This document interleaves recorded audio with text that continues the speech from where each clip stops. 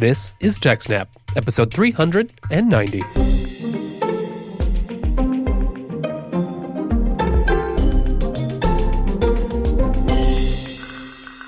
Hello and welcome to TechSnap, Jupiter Broadcasting's weekly systems, network, and administration podcast. This episode was recorded on November 21st, 2018. My name is Wes, and joining me back from gallivanting around the globe, it's Mr. Chris Fisher. Hello, Wes. It's good to be back and solving problems this week in a WireGuard special. In fact, in spirit, Jim would be returning just a little bit as we get into WireGuard, and a big thank you to Jim. No kidding. He stood in last week and just a bang-up job. Did a great job. Now, Chris, if you're like me, over the years, you've had a ton of different VPN solutions, IPsec, PPTP if you still live in the dark ages, and of course the ubiquitous OpenVPN. Heck yeah. None of those are a ton of fun to use, and recently there's been a new kid on the block. Enter WireGuard. Oh yeah, I've been seeing a lot about WireGuard. We've kind of discussed it back and forth on this show, but really if you've been following the news, been following Linux development, or just a big fan of VPN and networking technology, you've probably been hearing WireGuard thrown around a lot, but I think there's confusion as to what it really is. Yeah, it's one of these technologies that's kind of in the middle of the stack, and you can use it for a lot of things, so it might not be clear just what it is at its core. And really, at its core, all WireGuard does is create an interface from one computer to another. It doesn't let you access other computers on the other end. It doesn't forward all your traffic through the VPN server or anything like that.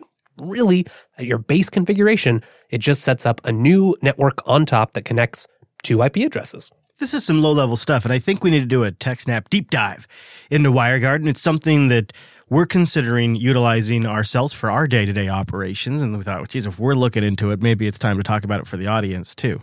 Well, it's probably best to start with some basics here, and if you've used OpenVPN, you're probably used to this whole user space VPN solution. You know, you get like a ton or a tap device provided by the kernel, and then the OpenVPN program that you run connects and talks to it. WireGuard, well, in its main form, it's a little bit different, and that's because the end goal is to be integrated into the Linux kernel. Yeah, obviously that'll give you some great performance, and to that end, certain Linux developers are quite interested in seeing that happen. Unfortunately, WireGuard didn't make it into the most recent kernel. That's right, you won't be seeing it in kernel 4.20, but the code continues to be worked on and improved upon. And really, I mean, I think there's a lot of goodwill towards this project in the kernel community. There has been some, part of the contribution of WireGuard included a bunch of refinements and basically a new crypto API implemented in the kernel. That's been kind of the biggest slow point, is figuring out what the right abstractions are. How do we make that fit in the kernel that we already have? But I think the end goal is not only will we get a new, really great VPN solution right in the kernel, but we'll have some nice crypto primitives that other applications, other kernel developers can then use. That is exciting. And just because it isn't in the mainline kernel yet, it doesn't mean you can't get your hands on WireGuard and play with it today. There are methods. Oh, yes, absolutely. So there's multiple user space implementations out there, or if you're already using a Linux system, it's just a kernel module. Seriously, like there's PPAs, there's Copper repos if you're on a DNF-based system. It's not hard. The source is small. And that's one of the things people really like about WireGuard. It's small, it's lean, it's a fresh implementation. The author has some great presentations with some charts that show you just how much smaller it is. And part of that is a reduced scope, right? It's not an all-in-one VPN solution. It's not going to magically make you this giant mesh network, but it's secure, it's easy to audit. There's been some preliminary audits, and so far it looks really good. It's all modern, trusted crypto, and it really only uses algorithms that we know are good today. Yeah, and we're going to bring Jim back here in just a moment, and he'll talk to the speed of the thing, which is a bit of a game changer when you hear about some of that. So it's really checking all of the boxes for mobile broadcast production, where we need to get access to our mixer control and some of our hardware devices that were really never built to be controlled over the internet. They were only ever built for LAN control. But with internet connection speeds as good as they are, like when we're at the Linux Academy office, we can fully remotely control a lot of our hardware, and the actual dials in the studio move. Oh, it's a lot of fun to look at. It's really cool. But you need a fundamental connectivity. You can't just connect over a public IP to it. So we've been looking at implementing WireGuard. It's sort of a low level where our laptops would be connected back to the studio.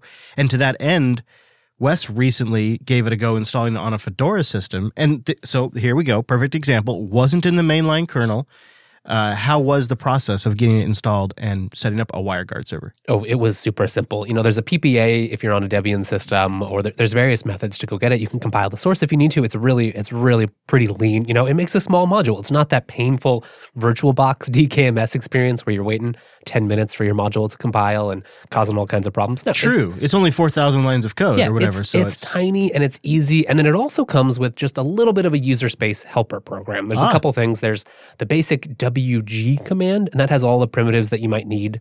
And there's a WG-quick, which you can look at it. It's a small bash script. Like you can just read it, you can modify it, you can fork it, do whatever you need to it.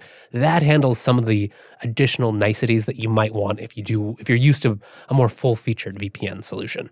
So when you have this all installed and you have it configured, the sign of a successful connection is you all of a sudden have a new interface? And that's kind of one of the neat things is it really integrates into the existing functionality. So, the IP command, you go IP link, you add a new link type, and the type is just WireGuard. So then you usually get you'll start with probably WG0, and that'll be your first WireGuard interface. And then you sign, so you do have to do some things like pick what IP address space you're going to use, right? So you'll probably assign just like a /24 or something. You can do smaller if you just have 2 peers, but 24s are a pretty common size people are used to. So assign that, get your address set, you can bring it up, and then there's a couple WireGuard specific things, but it's really simple. It reminds me a lot of SSH because rather than a really complicated TLS style, if you've ever set up OpenVPN and you start using easy RSA and you're generating all these keys and you have this complicated trust setup. Not so with WireGuard. It's usually on your server, you go generate a private key, and then using that private key, you can generate a public key and go share that. You also need to know the endpoint that you're trying to connect to. So whatever your public IP address is for the droplet or whatever system that you're running. From there, you just use the WG command and you say okay, well, here's the private key you should use. And then, here's the you can tell it what port to use to talk WireGuard on. And then you add things about the peers that you want. So you're okay, well, here's the peer I'm going to connect to, or here's all the peers I know that I want to connect to me. You can do things say only allow those peers to connect from these IP address ranges. Then you provide the public key of those peers.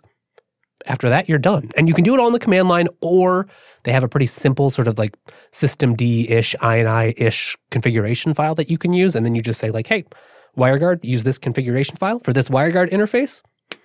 You're done. The configuration, I did have a chance to go through it. I didn't set up a server, but I went through a config file, and it looked really straightforward. It's very easy to just read and understand, having never used WireGuard before.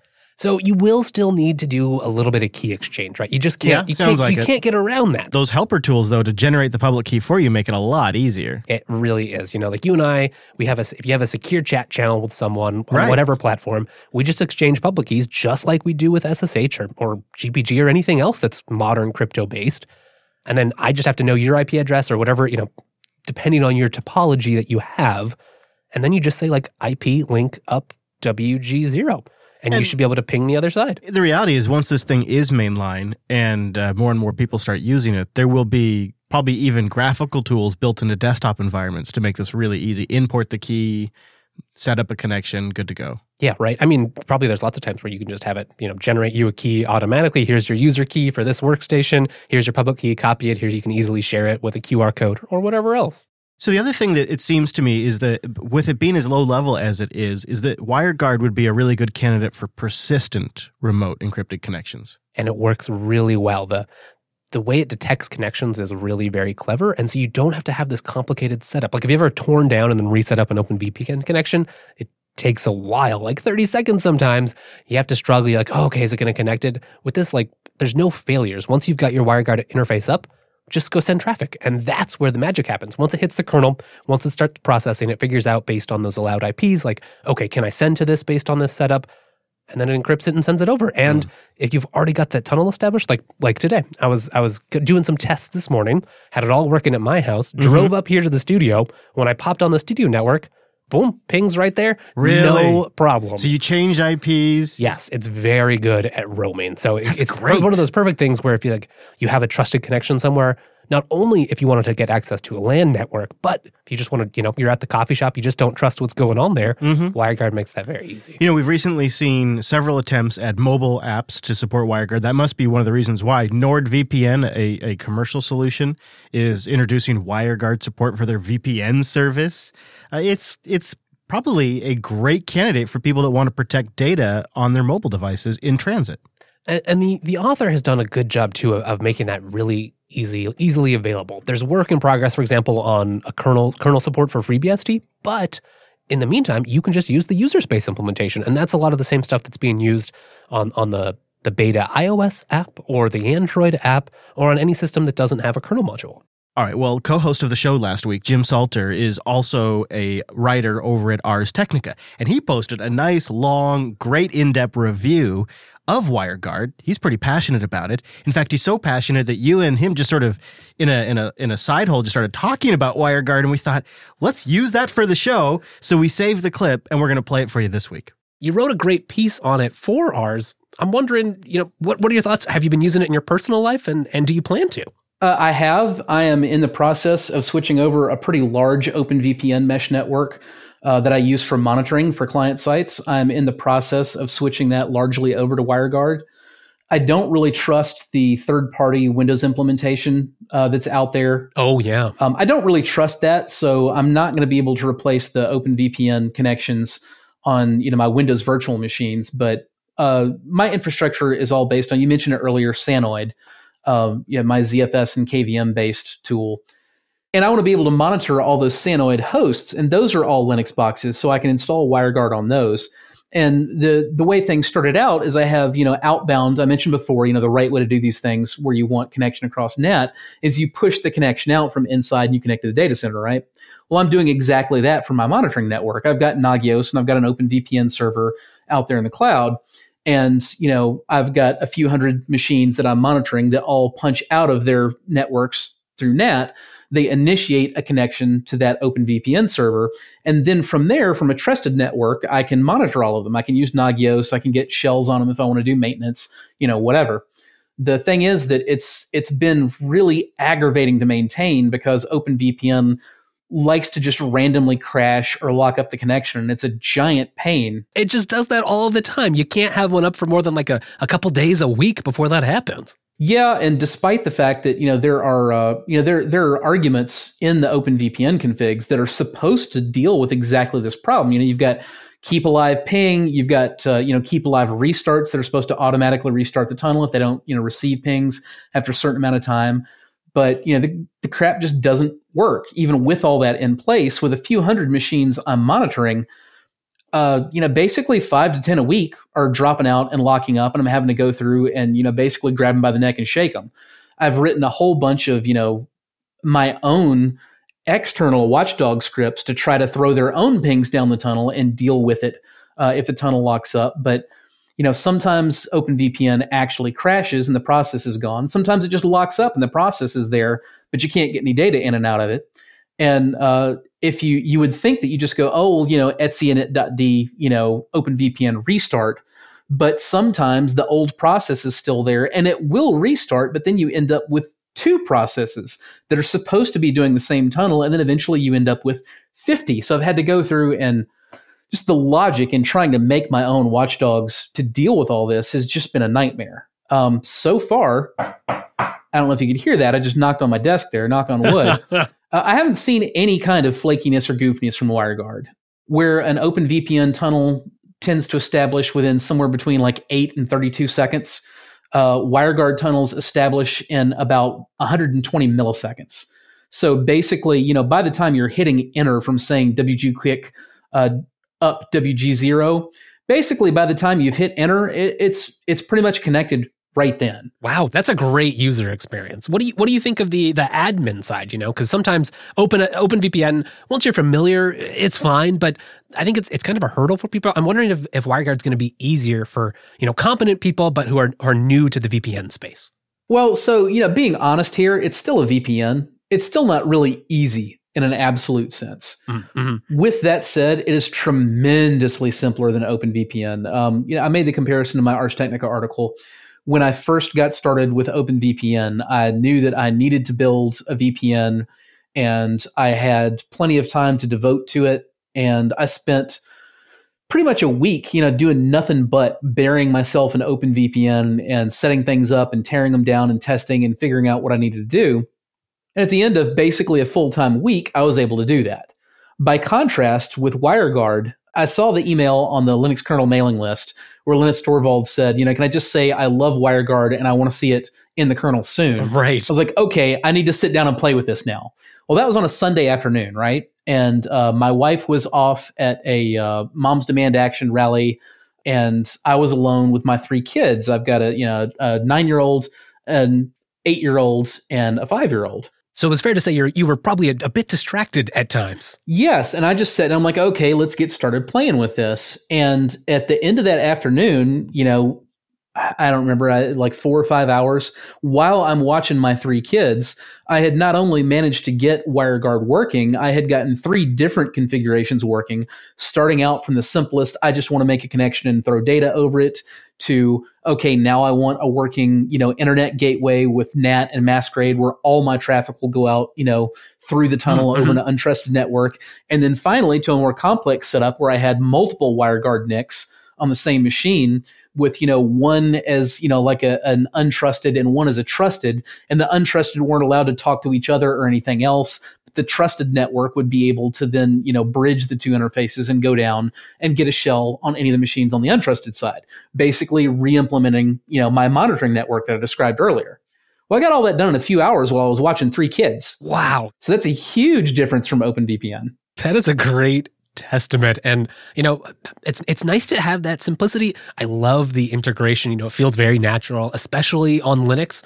Now, you did mention a good point. There are various userland implementations that are official, but there's nothing for Windows yet. I did see, though, the project says, in theory, that is in works, right? Yeah, Jason's working on it, and it should be awesome once he finally gets it done. I'm not sure where it sits in his priority list. I know he's a busy guy and he's doing an awful lot of stuff, but the big thing that I'm really excited about for the Windows native WireGuard implementation is it's going to do away with the tap adapter. If you do OpenVPN on Windows, you use that OpenTap adapter. Right. And on top of OpenVPN's own bugs, the Windows tap adapter is a nightmare. The OpenVPN dev community blames it on DHCP bugs in Windows, but a lot of the time the OpenTap adapter will not successfully get an IP address, or it won't get one of the pushed configurations like a DNS server or whatever coming from the OpenVPN server. And you end up having to go through and you got to do stuff like you got to go to your network connections and find the tap adapter and right click it and disable it and then re-enable it and then start the VPN connection again. And then hopefully you'll get the IP address. It's a pain in the butt. That's annoying enough for you, a senior admin, but like then for clients, right? People are just I'm just trying to connect so I can watch this presentation or get my work done. Yeah, they're basically not going to do that. I mean, they need me for that. It's a pain in my butt because I got to go through and I got to do that for them. Because I mean, the 20th time that you've been through that, you might get somebody that's like, oh, well, let me go to, start typing control panel and here comes control panel and go to, internet options and get from there network connections and local adapters and then find the tap adapter and then right click it and disable it and then right click it and re-enable it and then try. But I mean, that's a pretty advanced user and you've had to do that several times before they get that workflow in their head. I mean, I'm exhausted just hearing you say all of that. I'm ready for a nap. But yeah, WireGuard will not use that. WireGuard is actually going to Windows has an API for VPNs, and WireGuard, Jason Donenfeld's implementation of WireGuard for Windows is going to use the Windows VPN API, which means it will actually get a native Windows virtual network interface.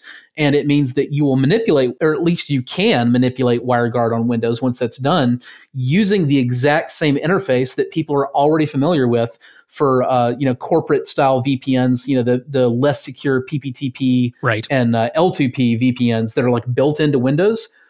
There are an awful lot of people that I personally don't find that interface very compelling, but there are a lot of people that already have that like drilled into their heads.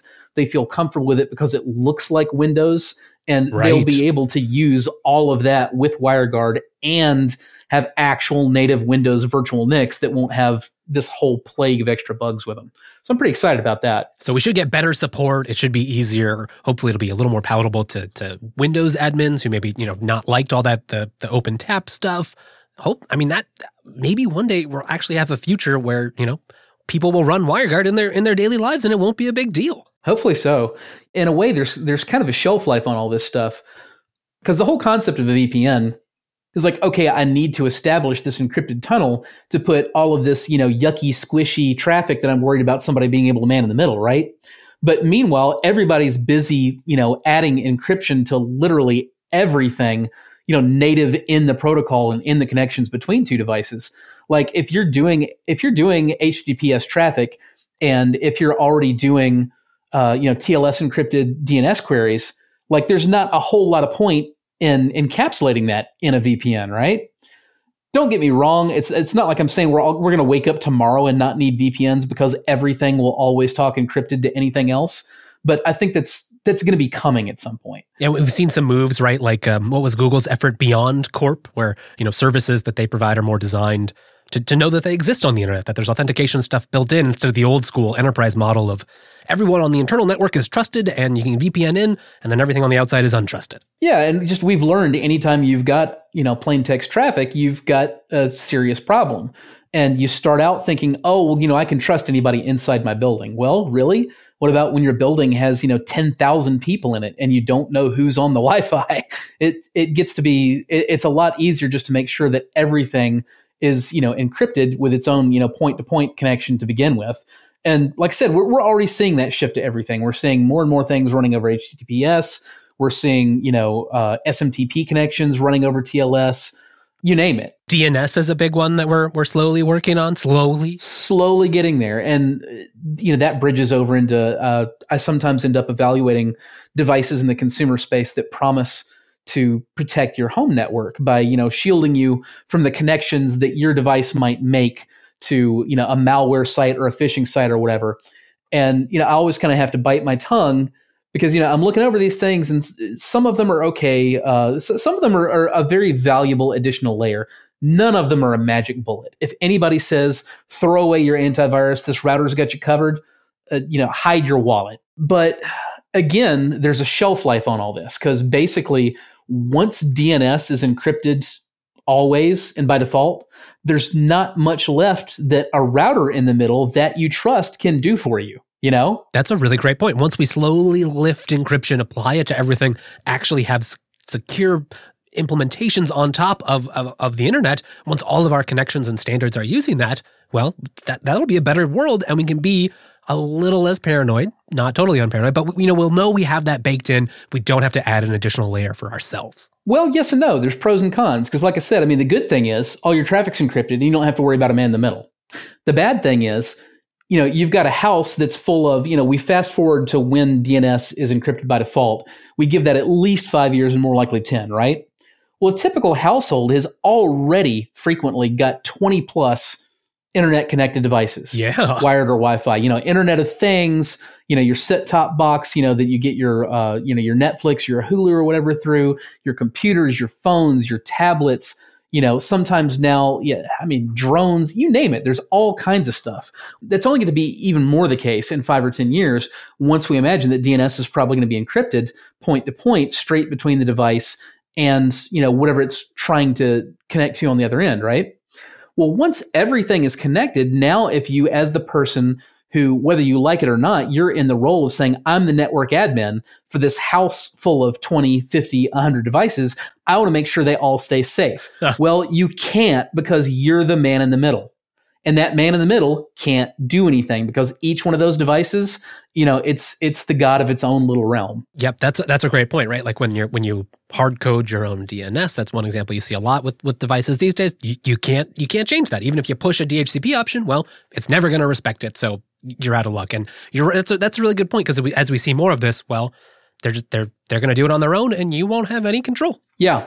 And, when your malware site is just sitting somewhere on Google Cloud and it may not even have a static IP address, it basically comes from wherever happens to be hosting that service, on an app engine right now. Right. It's going to get really hard to filter that kind of thing. And if you don't have access to the DNS, then you don't really have any way as a trusted man in the middle to shield other devices from that. Now you're having to trust each one of those devices individually to do sane and smart things, and you've kind of shifted yourself into an entirely new problem space.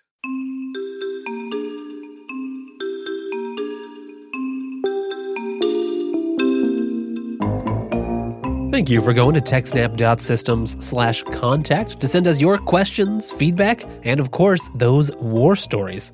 Just like Cody did. Yeah, Cody writes in, he says, "Hi, Chris and Wes.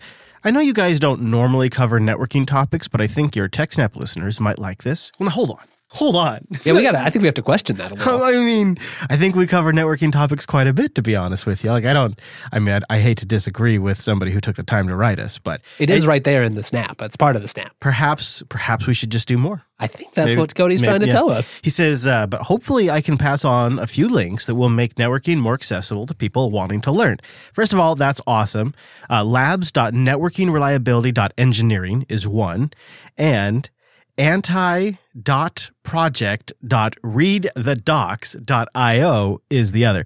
We will throw links to these in the show notes, don't worry. For those that are looking for orchestration, if you didn't come across StackStorm, then I would recommend checking it out on GitHub and their integration packs. Written in Python, and it can run scripts of any sort to return data to perform the next job, which is super handy. So think about that for a second. It can retrieve information, store it, and then pass that information on to the next job. That is great. And then it also has a built-in UI for interaction. And he has links to that, and he says, "Happy automations to all." Well, thank you, Cody. Great links. We'll try to toss those in the show notes at techsnap.system/390. Really, thank you, Cody. These are all great links, and I hadn't heard of any of these. NRE Labs is this really neat little online interactive place you can go just play around. If you especially when you're learning networking, it can be hard to know how to set everything you need to get a lab going that you can actually play around with because you haven't learned it yet. Hopefully this goes a long way to fixing that. Also, I think it's Antidote Project, although I like Anti-Dot. Oh, you're right. Oh my gosh. Overall, I thought I did pretty good on that email, but I definitely thought I was getting a little into the weeds when I was reading the URLs. Oh, well. And that one looks fun, too, because it teaches from-scratch network automation skills for network reliability engineers. Cool. And then also, I think we would be interested in his other suggestion, which was StackStorm. Yeah. And if we were a little bit bigger, this looks like Huggin on steroids. Oh. Like if you've got a complicated CI system, you've got multiple asynchronous inputs and events that you want to have, StackStorm looks like the way to go. You might have just heard Mr. Payne name drop Huggin, which is probably actually not pronounced that. It's Hugin, what was it? Yeah, I think so. But we've decided we just like hugs over here. This is a really cool system that you might look into to have anything that you want essentially be event-driven, like an automation script or a process, some file transfers, some maybe renaming. There's all kinds of things. Think of your own if this, then that self-hosted service on your LAN. We did a full breakdown of what we're using it for at Jupiter Broadcasting in Linux Unplugged 274. If you want to watch that episode or listen to it and then get a sense of how you could use it, it's pretty powerful, and it's not intimidating either. It's got quite a bit of capabilities, quite a bit of flexibility, but it's not going to scare you away. Check out linuxunplugged.com/274. That was a great find. It was a great find. And thank you, to Cody for sending in your emails. Thanks to everybody out there for going to techsnap.system/contact and sending in, I'm going to say, war stories. Yeah, we love war stories. It's a great time. Let's do the war stories. Now if you're spending any time with family or just taking some time off, reflect on those dark times and share that. It's always cathartic. I wonder if there is anything with a Thanksgiving theme, like a war story with like a Turkey Day theme to it. That would go to the top. Yeah, those of the worst times you got called, you got paged right in the middle of Thanksgiving dinner. We would love to hear about it. Well, that brings us to the end of today's episode. But before we go, some final thoughts. You almost sound a little resigned, like you're not ready to go yet. I'm not. There's too much good stuff to talk about. Yeah, in fact, a note on that point, we are approaching the holiday season, and Wes and I also have some more travel coming up. We will attempt to not miss a week, but it may happen. So never fear. Just go to techsnap.system/subscribe. If we miss a week or two, we're not gone. We're just in the middle of holidays and travel, but also as we begin to approach episode 400, It's a big time for the program. we're beginning to consider some creative improvements. The TechSnap program was built, engineered, grown during a time when the network was advertiser funded. But the reality is that's no longer the case. We now have Linux Academy that is completely funding our operation. And so there's certain things that we built into the show to accommodate advertisers that we no longer need to do.